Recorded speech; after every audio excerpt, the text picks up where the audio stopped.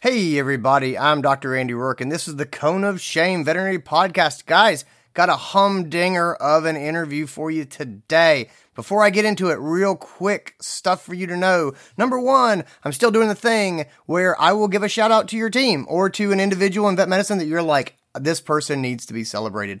I will make a video celebrating that person, just a short thing. I'm not going to do a multi-minute monologue, but if you got something awesome and you're like, this person is amazing and I want them to know it, and I want them to hear it from you, Rourke, I will do that for you. All you got to do is leave a review of this podcast on iTunes and then shoot me an email. The email address is podcast@drandyrourke.com. That's podcast@drandyrourke.com, and say, hey, I left a review and this is the person I'd like you to shout out and this is why I want you to shout them out. And I will totally make you that videos. That's number one. Number two, we're still giving away $100 a week. All you got to do is be signed up for the Dr. Andy Rourke newsletter. Head over to drandyrourke.com and get signed up. It's not a salesy thing at all. It's 100% just podcasts when they come out. It is articles on the website, and it is breaking news in vet medicine. And that is it. It's just keeping you up to date. And we like to be able to say hi. So that's how we're doing our giveaway. So that's the newsletter, $100 a week giveaway. It is generally being won by technicians, but we've had some doctor winners recently, so that's cool too. Last thing is, if you're at the VMX conference in Orlando and you see me and you'd like to say hi, I would love that. Please take this as an invitation. Come up, say hi. I'm totally happy to take pictures with people, but just know and feel welcome to say hello, because I love to meet you guys who listen to the podcast. And so yeah, I hope to meet some of you down in Orlando. Now, let's get into this episode. This episode is going to rattle some people. This is Dr. Brennan McKenzie. He is the author of Placebos for Pets, The Truth About Alternative Medicine in Animals. Dr. McKenzie is a veterinarian. He went to University of Pennsylvania for vet school, and he has practiced as a general practice veterinarian. He still does practice. In addition to his clinical work, he has served as the president of the Evidence-Based Veterinary Medicine Association. He's lectured on evidence-based medicine at numerous veterinary conferences, and he has published journal articles on such topics as overdiagnosis, cognitive bias in veterinary clinical decision-making, and the philosophical underpinnings of evidence-based and alternative medicine. Since 2009, Dr. McKenzie has managed the SkeptVet blog and the associated social media outlets, including a series of science-based pet health videos on YouTube. I learned of Dr. McKenzie many years ago as a new graduate, back in 2009. I found his SkeptVet blog and have kept up with it because he writes about cool stuff and he uses a ton of evidence to back up what he says. I really like his book. I think that we should have it in all of our practices.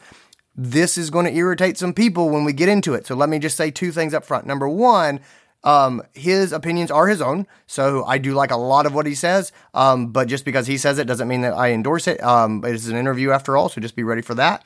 And then number two, I stand by what I said. I like his book a lot. And if you're interested in what the science says about alternative therapies, that's diet, like raw food diets, nutritional supplements, things like that. This is worth it. So he really tries to back up what he says. I like a lot of the research that he's done. This is a great resource. I hope you guys will get a lot out of it. And with that, let's get into this episode. This is your show. We're glad you're here. We want to help you in your veterinary career. Welcome to the Cone of Shame with Dr. Andy Rourke. Hey everybody, I am here with Dr. Brennan McKenzie. Guys, this is a conversation I've wanted to have for a long time. I have been reading his stuff for literally years. I was so enthused when he agreed to come and be on this podcast. And so let's talk to Brennan. How are you doing? I'm doing great, Andy. Thanks for having me on. It's my pleasure. Man, there's so many things that you and I could talk about. I don't know how familiar our listeners are with you. My goal is they'll be a lot more familiar after this conversation.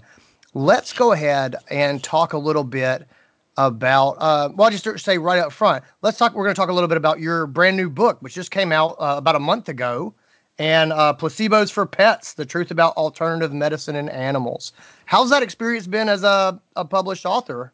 And it was everything you thought it It's would be? it is. It's been exciting. You know, the book is a long time coming. I've been writing on my blog for about 10 years, and I've had the idea multiple times to make something more accessible to people who are not maybe on the internet all the time. And it's been a project that's stopped and started several times, and so it's really exciting to have it finally out there and available for people. Well, I found you through your blog, and I must have found you right around the time you probably got started, which is not surprising, I guess. Did a lot of social media, 10 years or so ago, getting started, and so I was definitely very aware of people in the space, and that's when I found your blog. Your blog is the Skep Vet. Why don't you unpack that and kind of just a little bit about that, and then I want to sort of do a deep dive of how you got into your area of expertise. Sure. So, what I found when I started in practice was that there were a lot of therapies my clients were interested in that I didn't know very much about. And Right. of course, when you start in practice, there's a lot you don't know very much about. There's definitely a learning curve. Here in California, in particular, alternative therapies are quite popular, and they are often not covered in great detail in the veterinary curriculum. So, to be a conscientious clinician, I made an effort to learn everything I could about these things. When clients would come and ask me about acupuncture, chiropractic, homeopathy, I wanted to find out what the evidence said, what the science said, what the claims made for those things were, so that I could give them honest and informed answers and guidance. And that began as a personal journey. It led me to writing handouts for clients because I find that these are dense and complicated topics, and you can only cover so much in a 15 or 20-minute office visit. And I wanted people to have something in hand to read, to think about. At some point, having put a lot of effort into making handouts like that, I thought, well, why don't I make those available to a wider audience, to other veterinarians or technicians who might be interested in using that information or not have the time to do the research on their own, as well as to pet owners. So I started the blog primarily as a way to make those resources available. And it grew from there. I found that there was an endless list of things to investigate and discover, and the more widely known the blog became, the more people would send me requests to say, "Hey, I've heard about this thing. What do you think? Is there any research? Is there any reason to try it?" And gradually over the years, it's gotten bigger and bigger. I've drifted so that I write about a lot of things that actually don't have anything to do with alternative medicine anymore. I try to apply sort of the same evidence-based medicine approach and scientific standards to everything that I do, and a lot of my writing covers conventional therapies as well. So that's how it got started. Yeah, your blog early on was hugely helpful to me. So I'm in South Carolina. I think I had the same experience that a lot of practitioners out there have, where we're racing to keep up with the pet owners. They're coming in very enthusiastic about an alternative therapy, a new product, something they've been told about, something that their friend used. And I'm kind of back on my heels, and I want to be able to speak intelligently on this, and I want to give them good advice, and I want to protect their pet. And for a myriad of reasons that you and I will get into here shortly, that resource isn't necessarily there for veterinarians. We just can't keep up with the speed of gossip. And so that's when I found your site those years ago. I love the philosophic journey that you kind of made, and you sort of lay this out in your book, because I think you describe so many of us in vet medicine where we come out of vet school, we just want to do the best job, and we want to be open-minded, and we look at medicine and we say, I don't care what you call it. If it works, I want to integrate it into what I'm doing. And we can just take these medicines and let's just apply rigorous scientific standards to them. And then we will be able to confidently, comfortably practice alternative medicines as well as traditional medicines. And then I think that we all succumb to the frustration when we realize that that's not really possible. Can you talk about that? Sure. I mean, the first issue is whether the concept of having a category of alternative medicine even makes any sense. What does that really mean? There is evidence for or against various therapies. There are plenty of therapies that we don't have much evidence regarding at all. And I don't think, as I think we've discussed before, that it makes much difference where these things come from. The distinction between alternative and conventional is kind of meaningless. What we really should be thinking about is, does it work or doesn't it work? Is it safe or is it not safe? And the core question there is, how do we know? I'm a big believer that science is the best way to find out what's safe and what's not, what's effective and what's not. And unfortunately, as you were, I think, implying, there's often not as much science as we'd like. There's often not as much research evidence available for anything we do in veterinary medicine. And that's, the economic reality of our profession, right? That the evidence we have has to be from studies that are designed and conducted, and that costs money. And there are problems with commercial organizations and companies funding research and the potential bias that introduces. So oftentimes we're left without a whole lot to work with. And I think one of the challenges in being in veterinary medicine is to find a way to make rational, scientific, evidence-based decisions about therapies at the same time that we have a lack of evidence and less than we'd like and lower quality evidence than we'd like. And unfortunately, what that leads all too many of us to do is to rely on anecdote, to rely on clinical experience or stories that people tell. And one of the things that I get into in the book in detail is why, as compelling psychologically as our own experiences are, they're not really very reliable in terms of whether medical therapies work or don't work, right? I gave this pill to my dog and my dog got better. I'm absolutely convinced that this pill is why my dog got better. But it turns out there are all kinds of reasons why that turns out not to be true more often than not. And there's a long history in medicine of therapies that were widely used and believed in by the finest minds in medicine for hundreds or thousands of years that turned out to be useless or even harmful. And it's necessary for us as doctors to know, at least, and hopefully for our clients to know as well, that anecdotes like that aren't really very reliable, and science exists for a reason, because it gives us better information, better guidance. Sure. Half of what we know is false. We just don't know which half.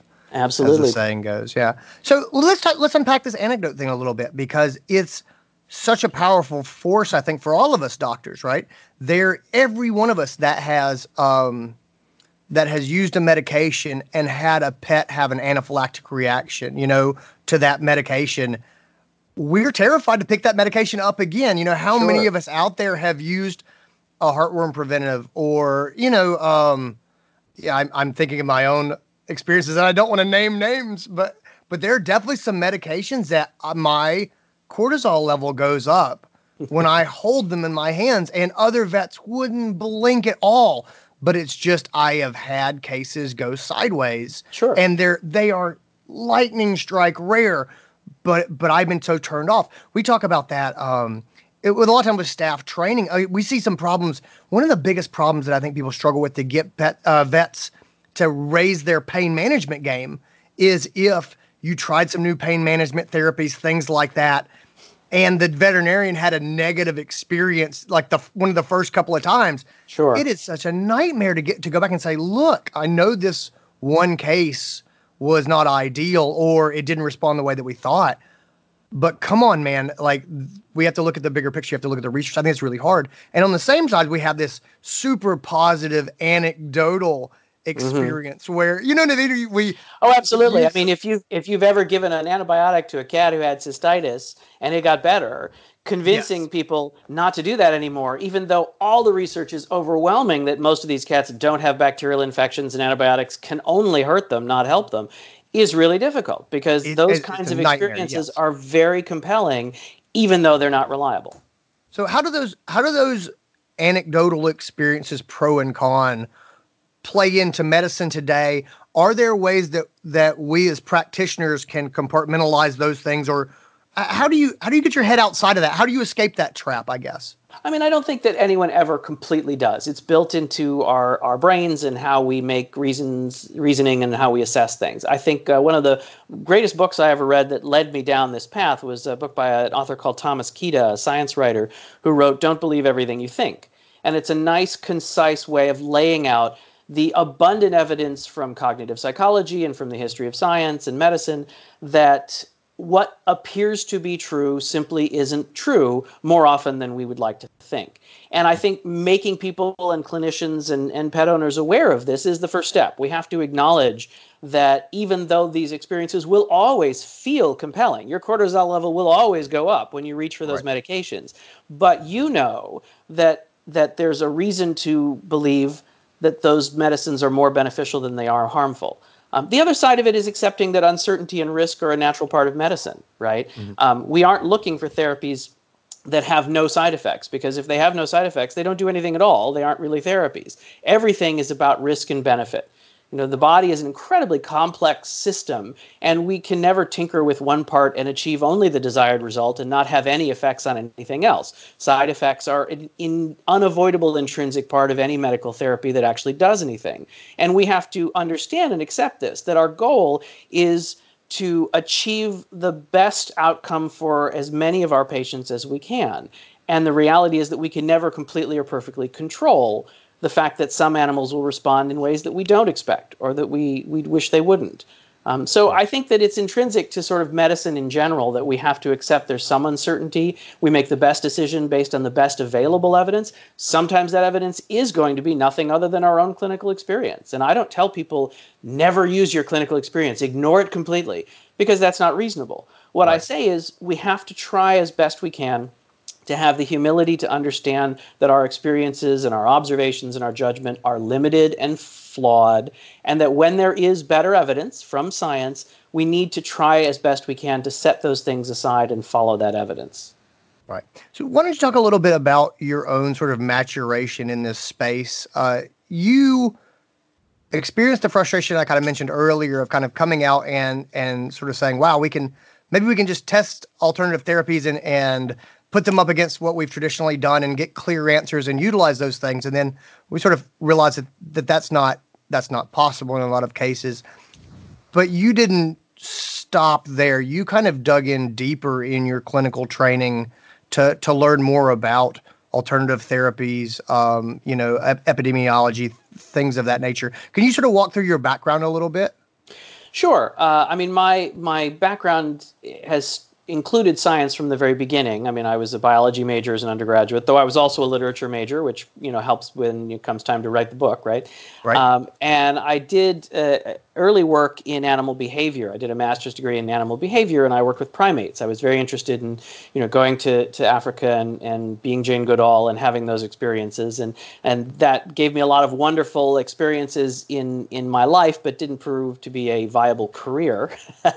And in the course of doing that, I ran across veterinary medicine. I worked with some veterinarians in the primate space and found what they did really challenging and interesting. That led me to veterinary school. And I think, like most of us, when I came out of school, my basic goal was to be competent, right? I wanted to not make mistakes, and I wanted to do the right thing. Right. And I started where everyone starts, which is by doing what I was told in school and not thinking too hard about it, but simply trying to, follow the algorithms and follow the textbooks and do what the more experienced doctors told me to do. Because I think, you don't have any place else to start. We don't treat, we don't teach critical thinking and evidence-based medicine as thoroughly as we could anyway. And novices are novices. We all need to have some time to build our own experience and our own judgment. As I went along, though, and I started to investigate, alternative therapies, but also more broadly epistemology, the whole science of how we know what we know and how we figure out whether therapies actually work or not, I came to understand that it's more complicated than that, that the expert that you listened to at the last conference is a person just like you and has the same fallible anecdote-based reasoning that you do. And that while they have genuine expertise that you should pay attention to, they also have the same kinds of pitfalls in their thinking. And so what that led me to was evidence-based medicine, which is simply a structured way of using scientific research evidence and reasoning to make decisions, right? We all practice what is sort of jokingly called opinion-based medicine, which basically means you do whatever, the person with the most letters after their name tells you to do, or whatever happened to work or happened to not work for you the last time you had a case like that. And we practice what I like to call the just-in-case knowledge model, where you're supposed to memorize everything there is to know about every disease in existence, just in case someday you see a case and you have to use that knowledge. The human brain doesn't work very well that way, and it's not a very efficient knowledge model. So evidence-based medicine uses something we call the just-in-time knowledge model, which is about understanding what you need to know to deal with the particular patient and their unique individual circumstances in front of you, and then finding that information, understanding how trustworthy that information is, and how it applies to the actual patient. So evidence-based medicine is not a radical new concept. It's just a structured way of learning how to figure out what you need to know, how to find that information, and how to apply it in your clinical practice. And I became involved in what's called the Evidence-Based Veterinary Medicine Association, which is a group of veterinarians interested in this, in promoting and teaching this approach. I was president of the organization for a while. And that was part of the journey, which eventually led me to doing my master's degree in epidemiology. Epidemiology is just the science of how we apply research evidence to medicine to figure out what works and what doesn't, and where diseases come from. And there are a lot of details. If you want to take a look at the scientific literature, most of us read the abstract and the discussion to the paper, and then we just take the author's word for whatever it says. But it turns out that scientific research is complicated, and reading those papers and understanding what message you should take from them and whether it's the same as the author wants you to take from them is in itself a discipline. And that was the next step for me, was learning about how to investigate the science and know whether or not that study really tells me what the author wants me to think it does. So there's a whole process, and I understand that most of us as clinicians are really busy, and there's a lot to know, and I don't necessarily expect everyone to be as big a nerd as I am and to delve as deeply into this thing. And part of what I do with the book and with the blog is to try to simplify things and say, okay, what does the evidence say, and how much should we trust it, or how much confidence should we have in it? And then, here it is for you. So if you want to go on that journey yourself, the resources and the information are available to you. Yeah. So I love the book. Just to be clear up front, I got the flu for Christmas. Santa Claus brought me the flu, and so I was. Oh, you flat must on my have been back bad for this a year.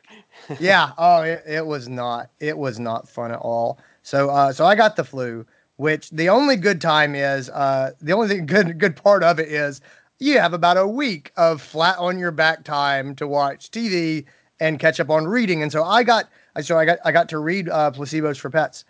And it's great. I think there should be a copy of this in every vet clinic. I love it.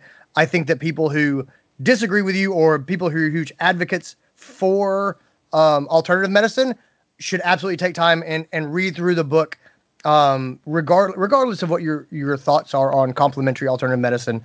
This is just an excellent resource. I think you make persuasive arguments for and against different therapies. I think there's so much condensed information here. It's really valuable for anyone, regardless of whether or not this is a passing interest, meaning I just don't want to make stupid recommendations to my pet owners, or if this is something that you're really excited about. So I do love the book. I do want to encourage people who have an interest in here to check it out. Let's start at the mile high.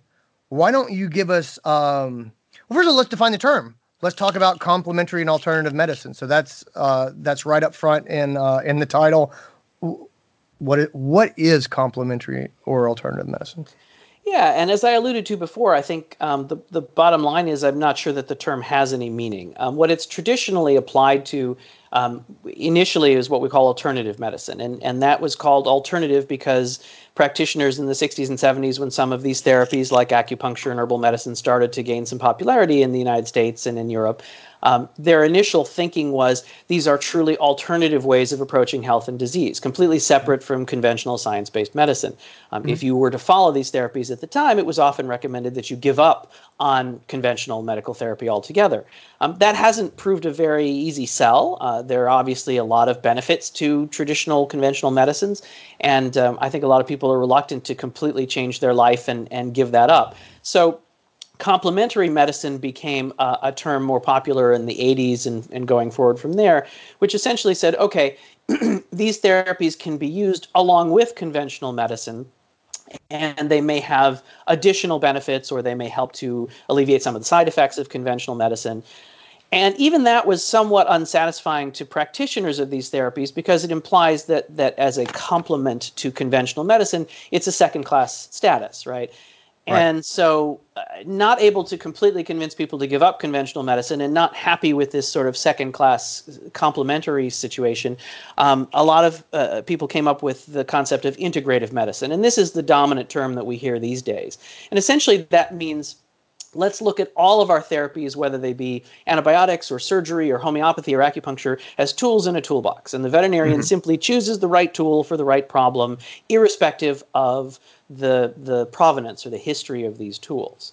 And that's a very sensible idea. It's very appealing. It makes a lot of sense, but it kind of papers over the fact that different therapies have different rationales, some of which make sense and some of which really don't. Different therapies have different levels of evidence that we can use to assess whether they work or not. And not all tools are the same. Not all tools should be treated the same. If you use an antibiotic for an infection for which there is a culture showing you that this antibiotic works, that's very different from using an energy medicine therapy like Reiki for balancing your internal energy source, which is ultimately supposedly the source of your urinary tract infection. Right. These are very different things, and we shouldn't treat them as the same. So I like the idea of integrating any therapy that works into medicine, but I think we need to stop imagining that these are separate categories. If we apply a consistent standard of evidence to everything, if we apply the standards of science to all of our therapies, then ideally we'll know what works and what doesn't. Where that becomes difficult is that in order to do research on something, you have to have a hypothesis that makes some sort of sense and is testable.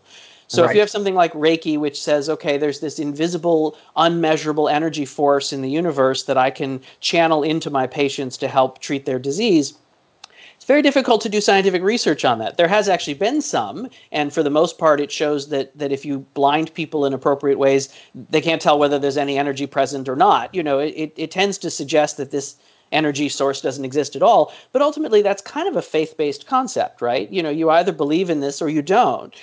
Sure. And that's great. People are free to believe in whatever they like, but it's not a very reliable basis for medical therapies, and it's not something that we can use science very effectively to investigate. So the idea that we should just study each tool scientifically and the ones that work we'll keep and the ones that don't work we'll throw out kind of falls apart if you're dealing with tools that you can't really approach scientifically because they require some sort of belief in something that science can't do much to evaluate. Sure. Yeah. You refer to it as faith-based treatments. And I thought that was an interesting sort of way to define those specific therapies. The ones that it really does require the belief of the individual, and it setting up some sort of external experiment to test the hypothesis is very difficult. Well, and it's interesting because a lot of therapies that are classed as alternative have long histories in some sort of folk medicine tradition, right? Right. There was a folk medicine tradition in sort of Western Europe and North America. It was the ancient Greek humoral system of medicine that led to bloodletting and purging and things like that. But it's largely been abandoned except for some of the herbal traditions that are still present. And so we tend to think of these as exotic, right? There are Eastern or African or Indian therapy systems. But the thing about all folk medicine all over the world is that it tends to have a component of what we call vitalism, the notion that living things are defined by some sort of non-physical energy or spirit that creates the nature of all living things and that is involved intimately in the health or disease of the body. So homeopathy and chiropractic and acupuncture and a lot of herbal medicine traditions all began with this notion that what they were really treating was the underlying sort of spiritual nature of the being rather than the physical body per se. And this comes from a time when we didn't have really any understanding of what the body was or how it worked. Right. So we didn't know that the blood circulated and the lungs exchanged oxygen. We just didn't understand what any of these things were for. So we created these explanations that were based in sort of invisible forces. Right. And a lot of that idea, that vitalist philosophy, is still present in these therapies. So even though modern practitioners of a lot of these therapies will acknowledge the physical basis of some disease and the pharmacology of medicines and things like that, they still ultimately feel like there is something about health and disease that they can adjust with their therapies, whether you call it chi or vital essence. Different therapies have different names for it. And that is something that conventional science-based medicine is missing or is ignorant of. And of course, the problem with that is that if that fundamentally is your philosophical point of view, you're not going to be very convinced by scientific research evidence that shows the therapies don't work or this energy or essence doesn't exist. Right. So that's where it becomes a faith-based approach to medicine. And again, I'm not one to argue against anybody's faith in anything other than to say that it hasn't proven very effective historically as a way of treating disease. In Western Europe and North America, all of the essence or energy-based therapies that led to things like bloodletting and purging didn't work, and we've abandoned them because they just weren't effective, and science turned out to be a better way of figuring out how to treat disease. I think that the extent to which a lot of these alternative therapies retain those historical roots, it's a barrier to looking into them and seeing what might actually be useful and what we should abandon. Okay. So I love that in the book you walk sort of through these therapies and look at them pretty individually. So you talk about homeopathy, you talk about acupuncture, you talk about herbal medicine, you talk about dietary supplements, alternative nutrition. You've got everything all the way to cranberries and cupping, and you sort of break these things out. What are the therapies that you think are commonly lumped into this group that really deserve our attention, that deserve our credence? I think you're actually certified in acupuncture. Is that correct? That's right. Yeah. So Okay. I think that I honestly, I'll begin with what I think is probably the most promising, which is herbal medicine. I mean, there's no question that many of our conventional medicines come from chemicals found in plants, and that plants have an incredible array of compounds in them that have effects on the physiology of living animals. There have certainly been cases of such chemicals being identified and purified and studied and developed and turned into effective medicines. That's a process known as pharmacognosy. It's a very common conventional way to develop new medicines. So I suspect that herbal therapies probably contain a lot of useful potential medications. And herbal medicine is one of those areas in which it is relatively easy to abandon some of these folk medicine mythologies and to simply approach it scientifically and say, okay, people have used this plant for this disease for quite a long time. Anecdote isn't very reliable, but occasionally it stumbles across a useful connection. So why don't we take a look at what's in this plant, what chemical compounds are there, and do some research on how they might affect the particular disease that we're traditionally using them for, or even, since we know the basic physiology of these chemicals, what else might they be useful for? So I think herbal medicine is a rich area that we could investigate. I think to make effective scientific study of this area, we are going to have to abandon our reliance on tradition and anecdote. And there's been some debate recently about a group called the American College of Veterinary Botanical Medicine, which is a group of practitioners of herbal therapies who are seeking recognition as a medical specialty from the American Board of Veterinary Specialists, which is the group that certifies specialties in veterinary medicine. Mm-hmm. And they've been declined as a specialty because many of them still rely primarily on traditional Chinese medicine or other folk medicine approaches. They may incorporate scientific study of herbal compounds into their work, but they ultimately believe that traditional use is a sufficient and reliable basis for using herbal therapies, and that we don't necessarily need to validate these things scientifically. So I think that there's a philosophical barrier that we have to overcome, but I think there's a lot of promise in herbal medicine. Okay. Now, in terms of acupuncture, I am certified in veterinary medical acupuncture. There are a couple of different approaches to acupuncture. The most popular by far is what's called traditional Chinese medicine. And this is taught at a place called the Qi Institute in Florida, which is probably the number one training ground for veterinary acupuncturists. This is very much a traditional folk medicine approach. There's a lot of reliance on traditional ideas like qi, which is an invisible energy force, or the correspondence between heat and cold and wind and damp, and a number of sort of metaphors that have been used for thousands of years in Chinese medicine as a guidance for how to do acupuncture, what to treat with what sort of therapies. And it's integrated with herbal medicine and something called Tui Na, which is a kind of massage. So it's a fairly comprehensive alternative to scientific medicine. And I don't find that a very reliable approach. There are, however, some practitioners who are trying to look at acupuncture in a more scientific way. Obviously, poking needles into the body has physical effects on the body, and you can measure those, and you can do some scientific research on what, if any, benefits that might actually have in clinical patients. Dr. Narda Robinson is a veterinarian and an osteopath who's been a professor at Colorado State University for a long time, and she has created a training course in veterinary medical acupuncture, which tries to sort of avoid a lot of the folk medicine mythology and metaphor and approach acupuncture in a fairly rigorous scientific way, which I think is the most promising approach. Now, I will say I took the certification largely in an effort to sort of openly and fairly and thoroughly engage with the material. Acupuncture is very complicated. The research literature is enormous. There are a lot of problems with how we do studies. It's very difficult to create a good placebo, to fool people into thinking they've had acupuncture when they haven't, or to fool practitioners into thinking that they're doing acupuncture when they're not. You really can't do that. So it's difficult to study.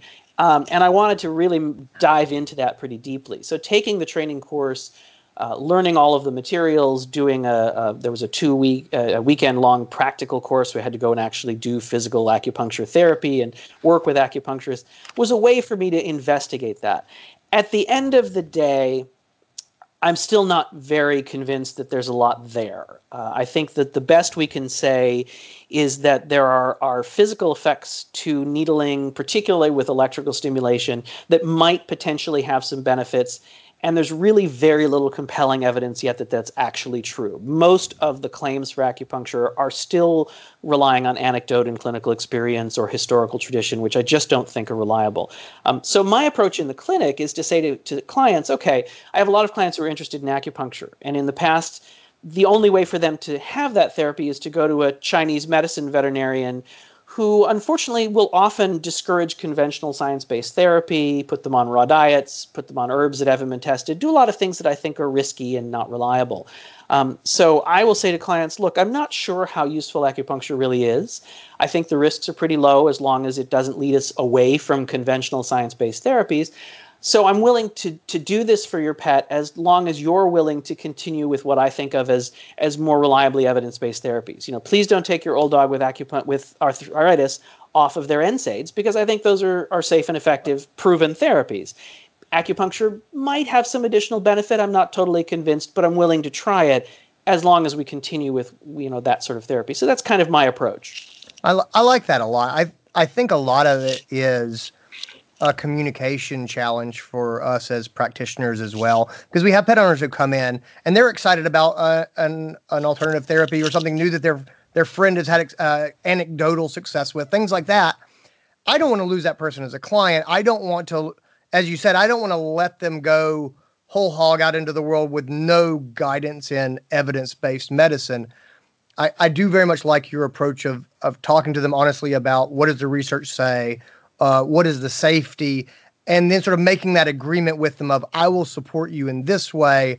I want to make sure that you stay engaged in these therapies that we're using. And I think that that's the most productive conversation. I think that we can, if we're too stringent here, we can unnecessarily lose clients. I think there's some clients we'll probably lose no matter what.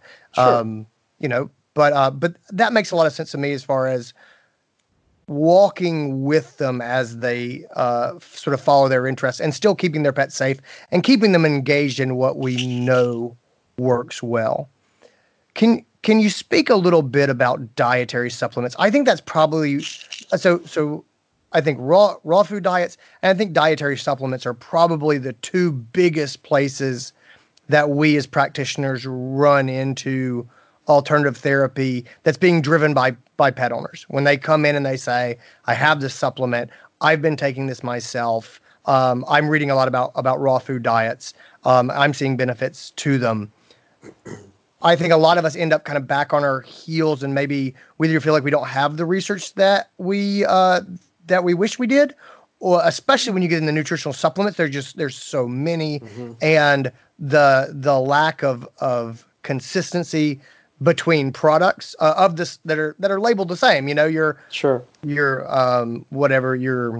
CBD oil products, for example, are all over the map as far as what's in there. That makes it extremely challenging. Can you sort of speak to that supplement industry, I guess, and then tips for the trenches? What are your sort of guidelines for negotiating these conversations in the room? Sure. I mean, I try to talk to clients in terms of potential risks, potential benefits, and the amount of evidence we have so we can sort of have some level of confidence in our conclusions about those things, right? I don't think it's useful to be for or against something so much as to understand what do we know, what don't we know, and what are the potential risks and benefits. With dietary supplements, it's complicated. I mean, there's no question that these are unlike, some things like homeopathy or Reiki that, pretty clearly don't have any effects at all. These are things that clearly can have real biological effects. I think the first mistake that most pet owners make is to assume that there are benefits without risks, that these things, because they're supplements, are somehow different from drugs, that they can only have benefits and not have risks. And there's abundant evidence now that that's not the case, that dietary supplements, if they have benefits, can also have serious risks and cause harm. Well, you refer to it in the book, the appeal to nature fallacy. Why don't let's lay that down real fast as we sort of unpack this. Sure. I mean, there's a very positive association with the word natural. It's actually kind of hard to define, and I go through in the book talking a little bit about what does that even mean, right? If you pluck a plant off the ground and eat it, that's a natural therapy. If you grind it up and dry it and put it in a capsule, is it still natural? If you mix it with a bunch of other herbs and apply it according to some complex folk medicine system, is that still natural? Where do we draw the line, right? And so I think it's difficult to even say what's natural. Is glucosamine natural when you take, bovine tracheal cartilage and grind it up and dry it and package it in capsules and ship it around the world? I don't know if that's even a natural therapy. But even if you accept that such a thing exists, you can distinguish between natural and artificial. There's a tendency to believe that something that is natural is inherently safe and good, right? Mm. And I think nature gives us plenty of examples where that's not true, right? Botulism and salmonella and rattlesnake venom and uranium and asbestos, these are all absolutely natural, found in nature. Humans had nothing to do with them, and they're all clearly quite harmful. And on the other side, I think there's strong reason to believe that a lot of things that are clearly artificial, we've invented vaccines and antibiotics and sanitation, are certainly beneficial things. So the notion that what is natural somehow helps us to decide whether something is safe or effective is really a misconception. And it also, unfortunately, leads us away from a scientific assessment of things. So if you think a supplement is natural and you assume that it's safe, you're wrong, and it's quite possible that that could be harmful. But it also is just an approach to understanding how to evaluate safety and efficacy that I think leads us in the wrong direction. Okay. And so obviously we see a lot of this in marketing pushes for nutritional supplements, right? Yes. I mean, the idea that you can call something natural and that will encourage people to buy it is well established in the marketing world. And that label is slapped on all kinds of things. And even, practitioners of alternative therapies who make extensive use of the naturalistic fallacy and use this argument will often complain about the fact that pet food manufacturers will say natural ingredients, and from the point of view of a raw diet aficionado, commercial pet food is not natural in any way. So again, whether the term has any meaning inherently or not, it certainly doesn't as it's used in marketing. It doesn't tell you whether something is safe or effective in any way, but it is an effective marketing strategy. And I think trying to explain to people why they shouldn't rely on that term, why we should look more closely and specifically at, well, what's in it? How reliable is the manufacturing and the processing of it? What evidence is there for what it actually does or doesn't do is a much better way to approach these things. It's more complicated and it's more work, and that's why I try as much as I can to sort of help people by putting these kinds of assessments out there. But as you say, there's an absolutely endless plethora of these substances. They're not particularly regulated or supervised in any way, and it's impossible. It's playing whack-a-mole. It's impossible to keep up with all the things on the market. So we, as veterinarians, just have to do the best we can to sort of teach the method and the approach, even if we don't always have, the answers on every specific supplement that we're asked about. Sure. Are there rules of thumb that you recommend for veterinarians, or guidelines or things that you sort of file away yourself? Because as you said, we're not going to be up on every supplement. I have pet owners come in all the time and they pull out a bottle of, a mixture of herbs and say, mm-hmm. What do you think about this? And they go, I have no idea. If I'm not, if sure. I don't happen to be familiar with this brand, especially if I'm in the exam room, I'm kind of back on my heels. Do you have a survival guide for those types of conversations to make them effective? The first thing I say to a client when they hand me a bottle like that is I say, okay, what you want to understand is that there is no regulation. This company can pretty much say whatever it wants about this product, and they're unlikely, to have to do anything to prove if it's true or not. And the idea that this can help your pet without having any risks isn't really reliable. If you're using this to make something better, it's a drug, and it could potentially have side effects or effects that you don't want as well. Once that's understood, sometimes we can go through the issue of individual ingredients, or the fact that there are virtually never any clinical trials on any of these substances in dogs or cats, and it's hard sometimes to explain to people why that matters. But veterinarians should understand that if you can't find any clinical trial evidence right away, all you can say is nobody knows. Not only do I not know, but nobody else knows. And Right. it is an opportunity sometimes to talk about anecdotes a little bit, to point out that there are actually some studies looking at online claims for healthcare products in the human field, and showing that they are inevitably biased in favor of positive anecdotes rather than negative stories. People simply don't tell you when they take something and nothing happens, but they tell you when they take something and they feel as if they've experienced a miraculous cure. So online testimonials are not a reliable way to decide if something works or not. So, you try to have these conversations with owners as best you can in the limitations of the time you have and the evidence that's available. And the reality is that if they trust you, if you've established a relationship with a client, then hopefully it will help them to know that the best you can say is, I don't know if this is going to help, hurt, or do nothing at all. And you're Right. rolling the dice, and that's up to you. But here are some things that I would suggest doing in this case. Give them some positive actions to take that you do have confidence in. Right. Can you, so when we're talking about supplements, I think a lot of times pet owners want to do something. Like we know that. I think there's a lot of the drive for them wanting antibiotics, and you say you don't need antibiotics, but they want it. And I think it's this action oriented focus of, I need to feel like I'm doing something. How do you guide those people who you say you can feel, you can tell this person is going to do something? Or how do you point them, or do you point them to places with, say, nutritional supplements? Are there supplements that you do like, that you think may be beneficial for pets, that you're comfortable saying, look, obviously this is an area of interest for you. These are some products that I have had good experiences with, or that there is research supporting? Or do you have things like that in your sort of toolkit that you reach for? Sure, absolutely. And I would start by saying that it's not just pet owners. I have far more arguments with veterinarians about doing something when the right choice is probably not to do something than I do with pet owners. That to justify our charges and the time we spend, and to feel as if we have the confidence and trust of our clients, we feel a strong pressure to intervene, even when we know we're dealing with, say, a viral infection that's going to get better on its own, and the best thing to do is to leave it alone. So for all of us, that's a problem, and pet owners and veterinarians suffer from that equally.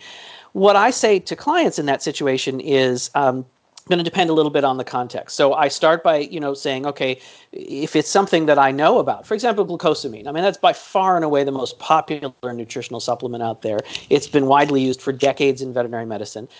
There's very limited evidence, a couple of clinical trials in dogs showing little to no benefit. Extensive research evidence in humans showing probably no benefit in most cases. So the bottom line is, probably doesn't do anything. On the other hand, there's also extensive evidence showing it probably doesn't do any harm. Most of our initial concerns about things like dysregulation of blood sugar in diabetics or blood clotting problems turned out not to be real concerns. So I can say to clients who are giving some sort of glucosamine product to their pet, look, I don't know this particular product, and there's not much regulation, so I'm not sure it even has in it what it says on the label. If it does, probably isn't going to help, probably isn't going to do any harm. Up to you. However, your dog's 20 pounds overweight, and I know weight loss is an effective strategy for dealing with arthritis.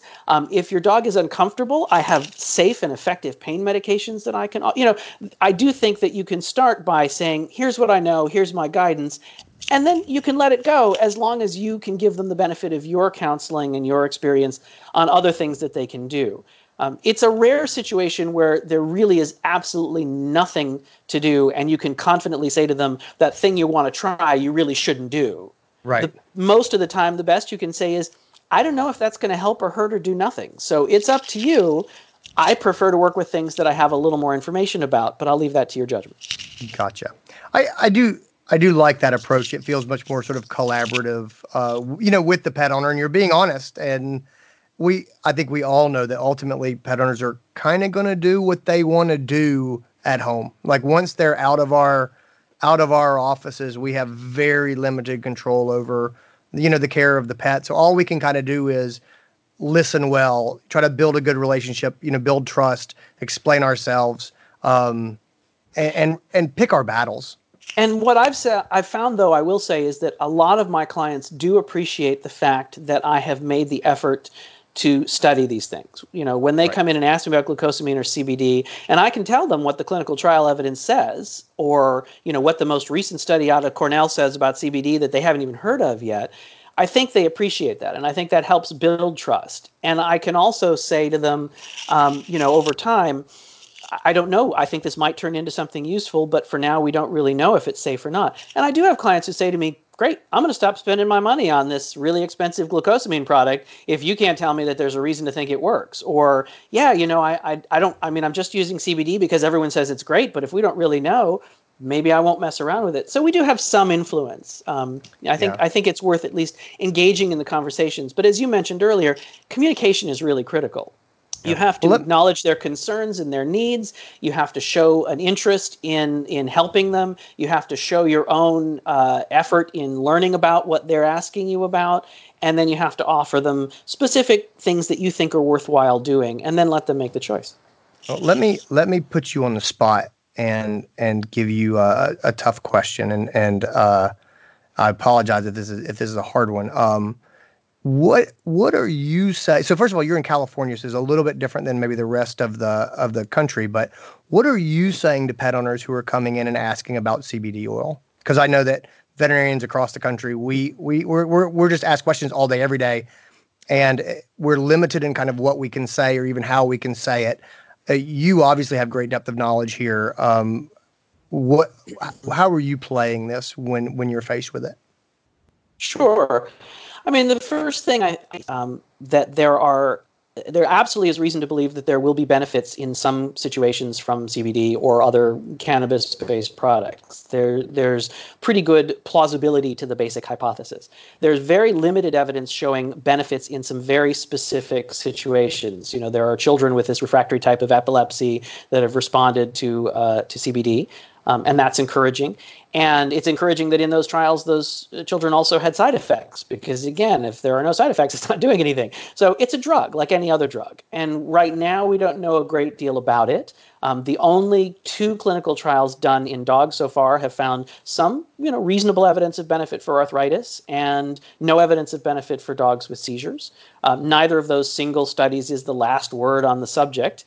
But I think it's an emerging area that's going to take a long time to have really confident ideas about. So what I can tell clients is, look, first of all, most of the products out there are not regulated. When these things came into the human market, before they were legalized and in places like California, before there were regulations regarding quality control, random testing found that most products don't even have in them what they say they do and have a whole bunch of other stuff they're not supposed to. So if you buy a product at random, there's a good chance if you buy a random product off the shelf that you're not going to get what you think is in it because there's no quality control for how these things are produced or marketing.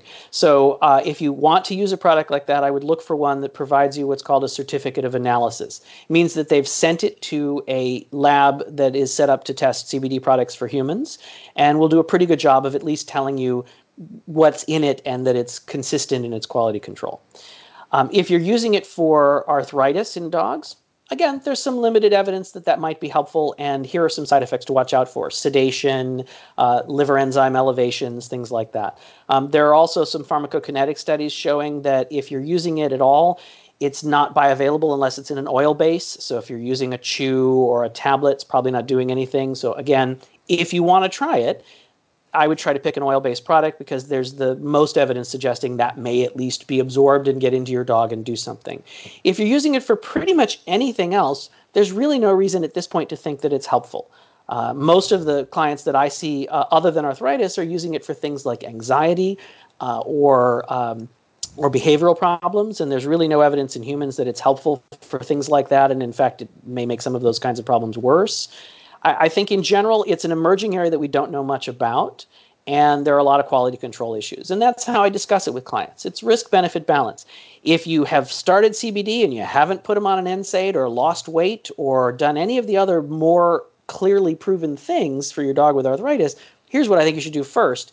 And then I'm going to leave it up to you what you do with the uncertainty about this product. Right. No, that's fantastic. So your book again, Placebos for Pets, The Truth About Alternative Medicine in Animals.